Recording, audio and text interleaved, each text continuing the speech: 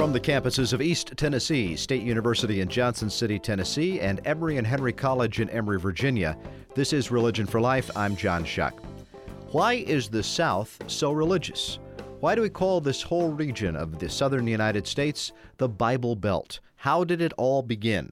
We are going to address that question today by approaching the origins of Southern evangelicalism. My guest is Professor Thomas Little. Professor Little is chair of the Department of History at Emory and Henry College in Emory, Virginia, and serves as the director of its Appalachian Oral History Project. And he has recently published a book in 2013 called The Origins of Southern Evangelicalism, Religious Revivalism in the South Carolina Low Country, 1670 to 1760. And he's in the studio with me to talk about this book and this interesting aspect of history. Welcome, Professor Little, to Religion for Life. Well, thank you for having me, and thanks for all the work you do through your radio program and through your efforts at the First Presbyterian Church in Elizabethton. And I, again, appreciate your having me here today to talk about my new book. All right. Well, great. Well, welcome. How did you come to write this book? Well, this book really grew out of my PhD dissertation at Rice University in Houston, Texas. I did my PhD work under the supervision of John Bowles, who edits the Journal of Southern History and specializes in Southern religion. And he encouraged me to look at the rise of evangelical religion in the Lower South, roughly during the period between 1740 and 1800. That is to say, between the First Great Awakening and the Second Great Awakening, which is known as the Great Revival in the South. And after I finished my dissertation, the more research I did, the more I became convinced that the really important period was the period before 1740. So I sort of moved back in time and looked at the 17th and early 18th century history of the Lower South and sort of started to focus on the origins or beginnings question. And that's how this book came into being. And the subtitle of your book is Religious Revivalism in the South Carolina Low Country. What is that area that's described as Low Country? Yeah, in part, my subtitle is an effort to limit the study to an area of South Carolina comprising the coastal plain. And the coastal plain is separated from the Piedmont region by the so-called fall line or fall zone. And the Low Country region is a geographical and a cultural region. The area is roughly at or slightly above sea level, and it's really the cultural center of the Lower South, which comprises North Carolina and the southern parts of North Carolina from the Cape Fear River Valley southward, all of South Carolina, all of Georgia, and then after England acquired from Spain at the end of the French and Indian War, East and West Florida, so the Lower South region. So this is a larger region than just the state of South Carolina today. That's right. It covers the whole coastal region, really. Yes. From North Carolina down into Florida. Even. Right. But I chose to focus on the Low Country region in part so I wouldn't have to sort of tell the story of evangelical religion in the back country, which is a whole other story. The back country was settled primarily by people moving down the Great Philadelphia Wagon Road from Pennsylvania through Maryland, through Virginia, through western North Carolina, into the backcountry region of South Carolina and Georgia. So by focusing on the Low Country, I sort of stopped short of having to tell the story of revivalism in the South Carolina backcountry. The coastal plain was settled by people from the Atlantic world, from Europe and Africa and the Caribbean, whereas that backcountry region was settled via the Great Philadelphia Wagon Road. So your book fills in some holes or actually challenges some views regarding the origins of evangelicalism in the South. So what is your book contributing to this discussion? That's a good question. Traditionally, historians have tended to emphasize that evangelical Christianity came late to the American South. And as one historian put it, as, quote, an exotic import rather than an indigenous development. And a number of books, including Donald Matthews's Religion in the Old South, Christine Lee Hireman's Southern Cross, The Beginnings of the Bible Belt, have basically stressed that the First Great Awakening missed the southern colonies, heavily influenced, heavily affected the middle colonies and the New England colonies and the British Isles, but basically missed the southern colonies. And it wasn't until the very late 1740s, 1750s, and 1760s that evangelical religion gained a foothold in the Anglican colonial South. So my book pushes the origins of Southern evangelicalism to an earlier period before the First Great Awakening, and that's important for a number of different reasons. One, it shows that historians in writing about religion in the early South have tended to emphasize the importance of the Upper South, that is Virginia and Maryland, and particularly including Virginia. And they have tended to suggest that the history of religion in the early South is the history of religion in Virginia writ large. Okay. So I shift the focus to the lower southern colonies, to South Carolina, Georgia, southern North Carolina, and show that indeed evangelicalism had a earlier beginning than historians have traditionally recognized.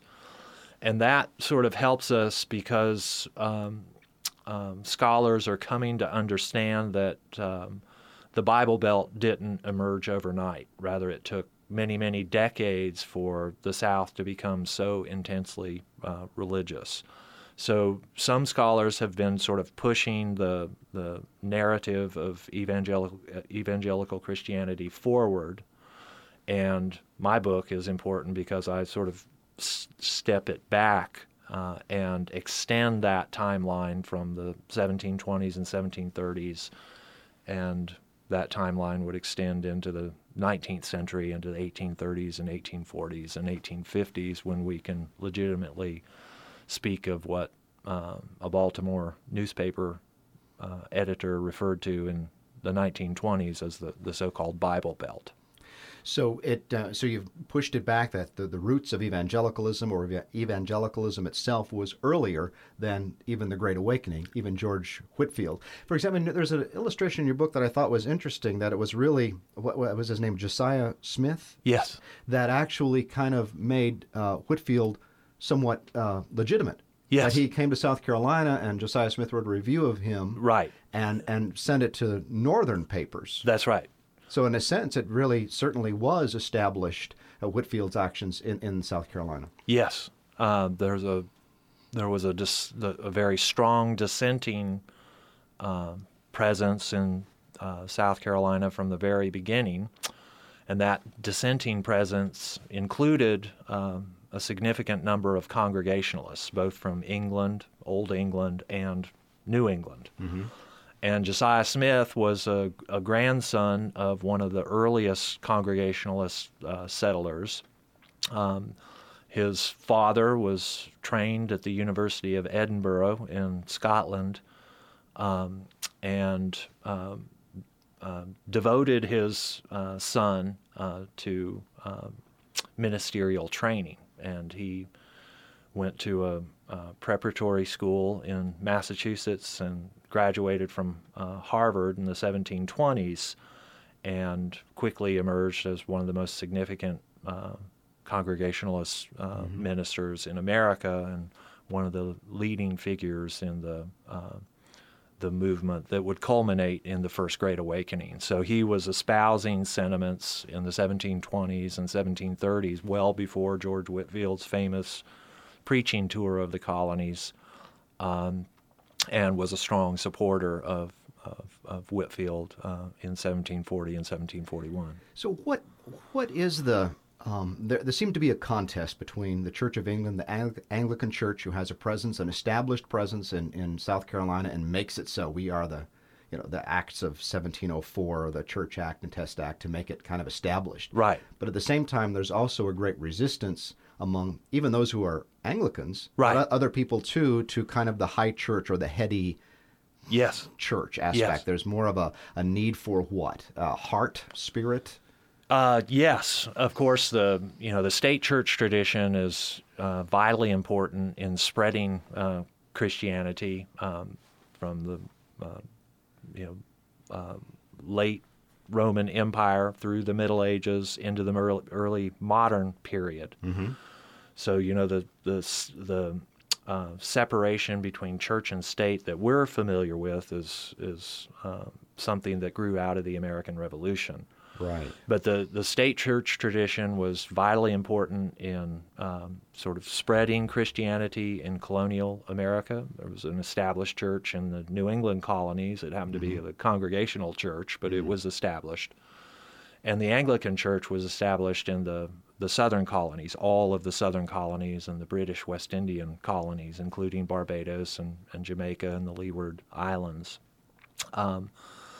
Because of South Carolina's majority dissenting population, there was a vicious fight over the establishment of the Church of England at the beginning of the 18th century in 1704, 1705, and 1706.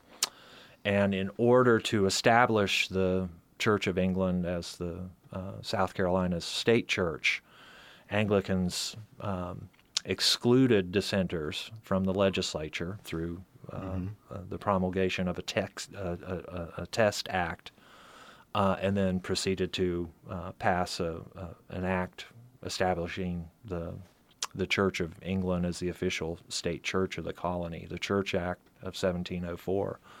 The Crown, for a number of reasons, disallowed both of those 1704 measures, but 2 years later, Anglicans in South Carolina, who again were in the minority, passed another Church Act, and that officially established the Church of England as the state church of South Carolina. And certainly that state support, the collecting of tax monies to pay for ministerial salaries, the collecting of tax monies to pay for the building of churches and the maintenance of church property, certainly helped to bolster the position of the Anglican Church.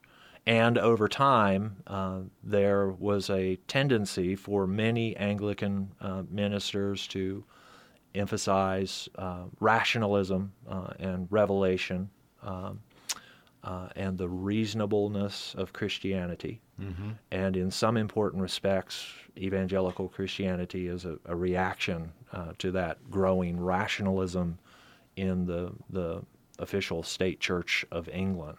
Yeah, it seems like it was that they always want to rail against what they think is as deism. Yes. Right, that God kind of created things, but basically things run by natural order. Yes. Whereas the evangelical movement seemed to want to say, no, God, the reason that you're suffering is because God's doing this, or you've sinned and God's punishing you. And yes.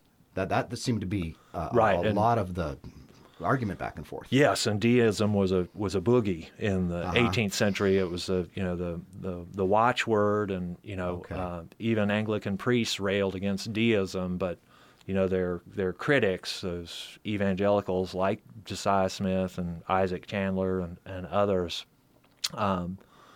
would point to that emphasis by many Anglican ministers on rational religion as sort of leading toward ultimately deism. So that was certainly an issue, and it was an issue in the First Great Awakening. Ministers debated deism in the pages of the South Carolina newspaper, the South Carolina Gazette. But one point I think we need to understand is that the Church of England itself made serious efforts at religious renewal and revival and reform in the late 17th and early 18th century. Of course, they attempted to secure state support for their church, just as the Congregationalist Church secured state support for the Puritan Congregational Church in New England. But even where the Church of England was not established, as in New England or as in the Middle Colonies, the Anglican Church made significant gains in the 18th century through the efforts of organizations such as the Society for the Propagation of the Gospel in Foreign Parts and the Society for the Promotion of Christian Knowledge, which published religious tracts, including the Bible. So Anglicans were active in attempting to, Christianize people at home in England and abroad in the English colonies overseas. So they're active. Certainly, that state support gave them a decided advantage. If you're just joining us on Religion for Life, my guest is Thomas Little, professor at Emory and Henry College in Emory, Virginia, and the author of The Origins of Southern Evangelicalism, Religious Revivalism in the South Carolina Low Country, 1670 to 1760, talking about the roots of evangelicalism previous to the Great Awakening in the South. And there's an interest, you talk about, we're talking about kind of white people in some sense, but there was also, you had a great number of enslaved people in that area. And one of the intriguing issues was the hesitancy to evangelize them. Can you talk about some of the issues surrounding this? Sure. Of course, at least by 1708, 38 years after Charleston was founded, South Carolina had a black majority. There were significant numbers of enslaved Africans and African Americans in South Carolina from the very beginning of settlement. Perhaps as much as a quarter to a third of the population was black in the 17th century, and that proportion continued to grow, so that at least by 1708, we know that because a South Carolina governor took a census in that year.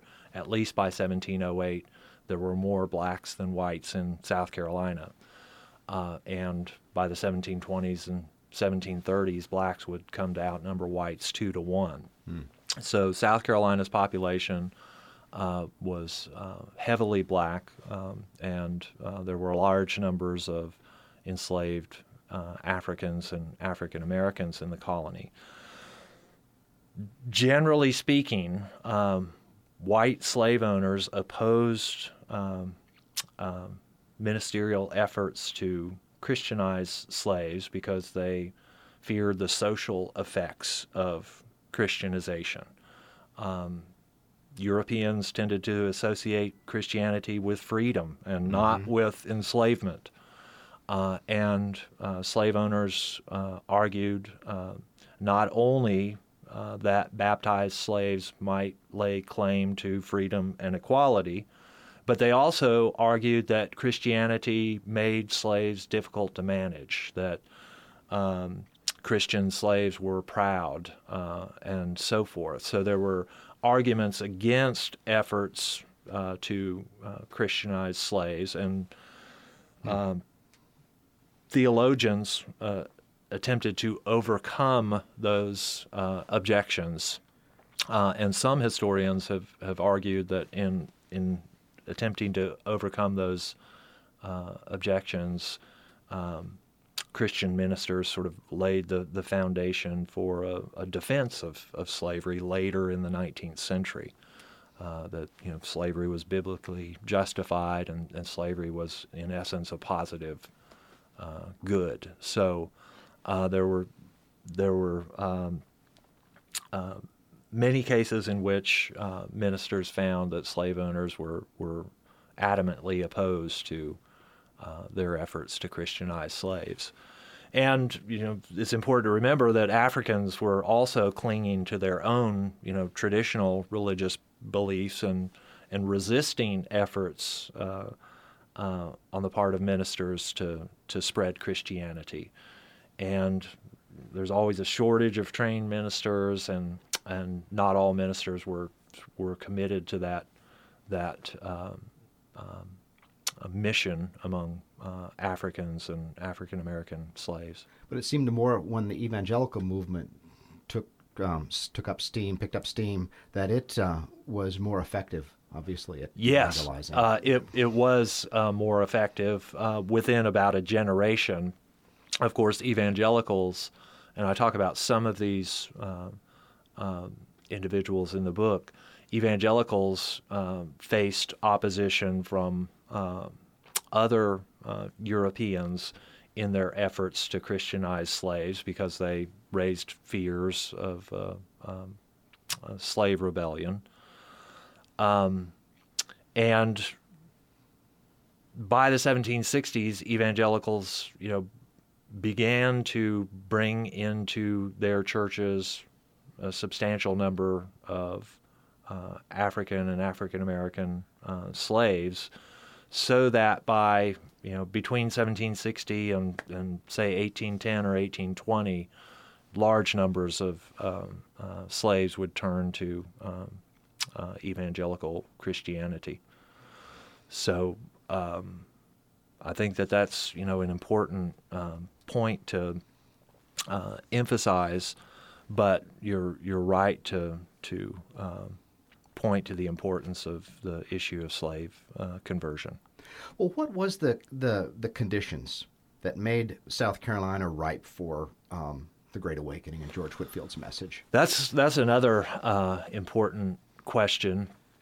One sub-theme of my book is that, contrary to what an older generation of historians wrote, South Carolina didn't grow spiritually lethargic and indifferent to religion over time, over the colonial period, as the colony grew rich on rice. But rather, the colony became increasingly religious over time.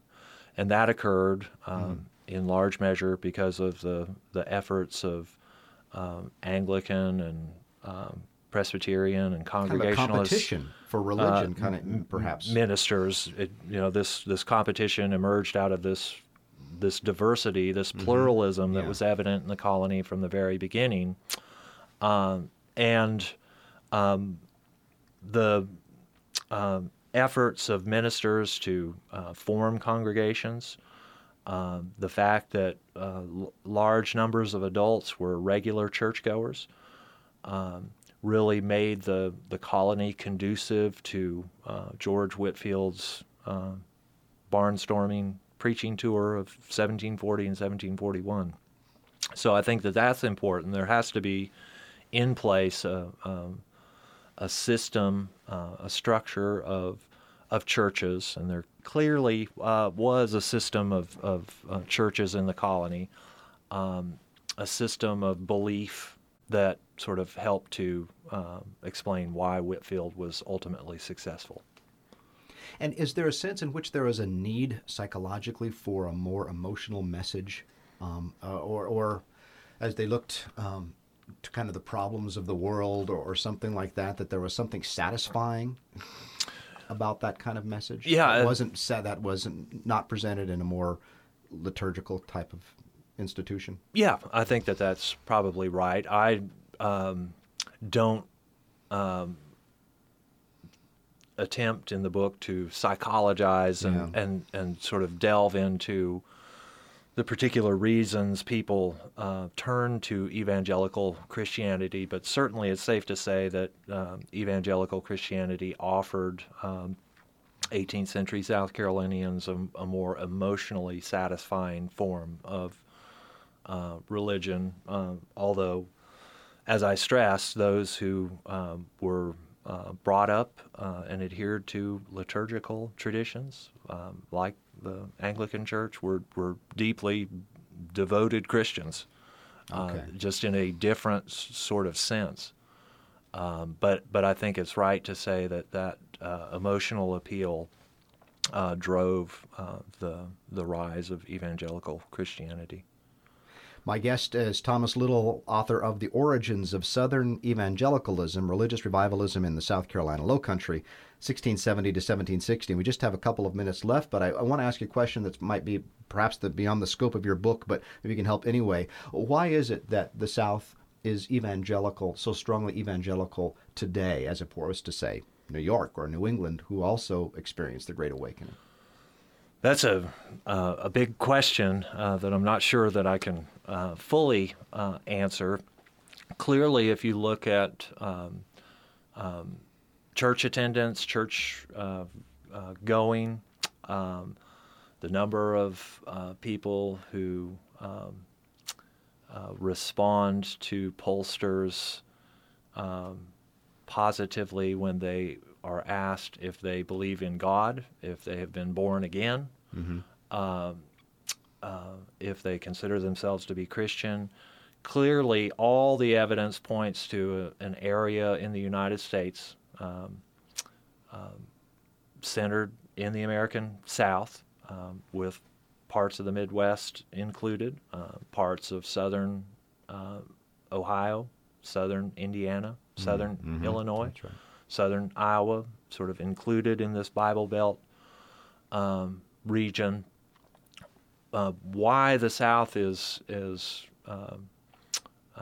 so intensely religious today is something of a mystery. But in part, I think that the larger forces of industrialization did not affect the South in the same way that they affected the northern parts of the United States and the West Coast, even, which is considered to be much more secular than other parts of the country, especially including the South. But I think it's that pattern of revivalism that I try to trace in my book that helps to explain why the South became so religious. These repeated efforts that we can trace from the early 18th century through the 19th century into the 20th century and beyond, this pattern of efforts at renewal and revival and reform that we see that really help to explain why the South today is so intensely religious. Tom Little, my guest on Religion for Life, author of The Origins of Southern Evangelicalism, Religious Revivalism in the South Carolina Low Country from 1670 to 1760. Tom, professor at Emory and Henry College. Tom, thank you for this book, and thank you for being with me today on Religion for Life. Well, thank you for having me. You've been listening to Religion for Life, a program at the intersection of religion, social justice, and public life. I'm John Shuck, minister at First Presbyterian Church of Elizabethton, Tennessee. Our website is fpcelizabethton.org. You can find more information about Religion for Life, including links to podcasts, at religionforlife.com. Like us on Facebook, follow us on Twitter, hear us on iTunes. Religion for Life is co-produced by WETS-FM in Johnson City, Tennessee, and WEHC-FM in Emory, Virginia. Be well.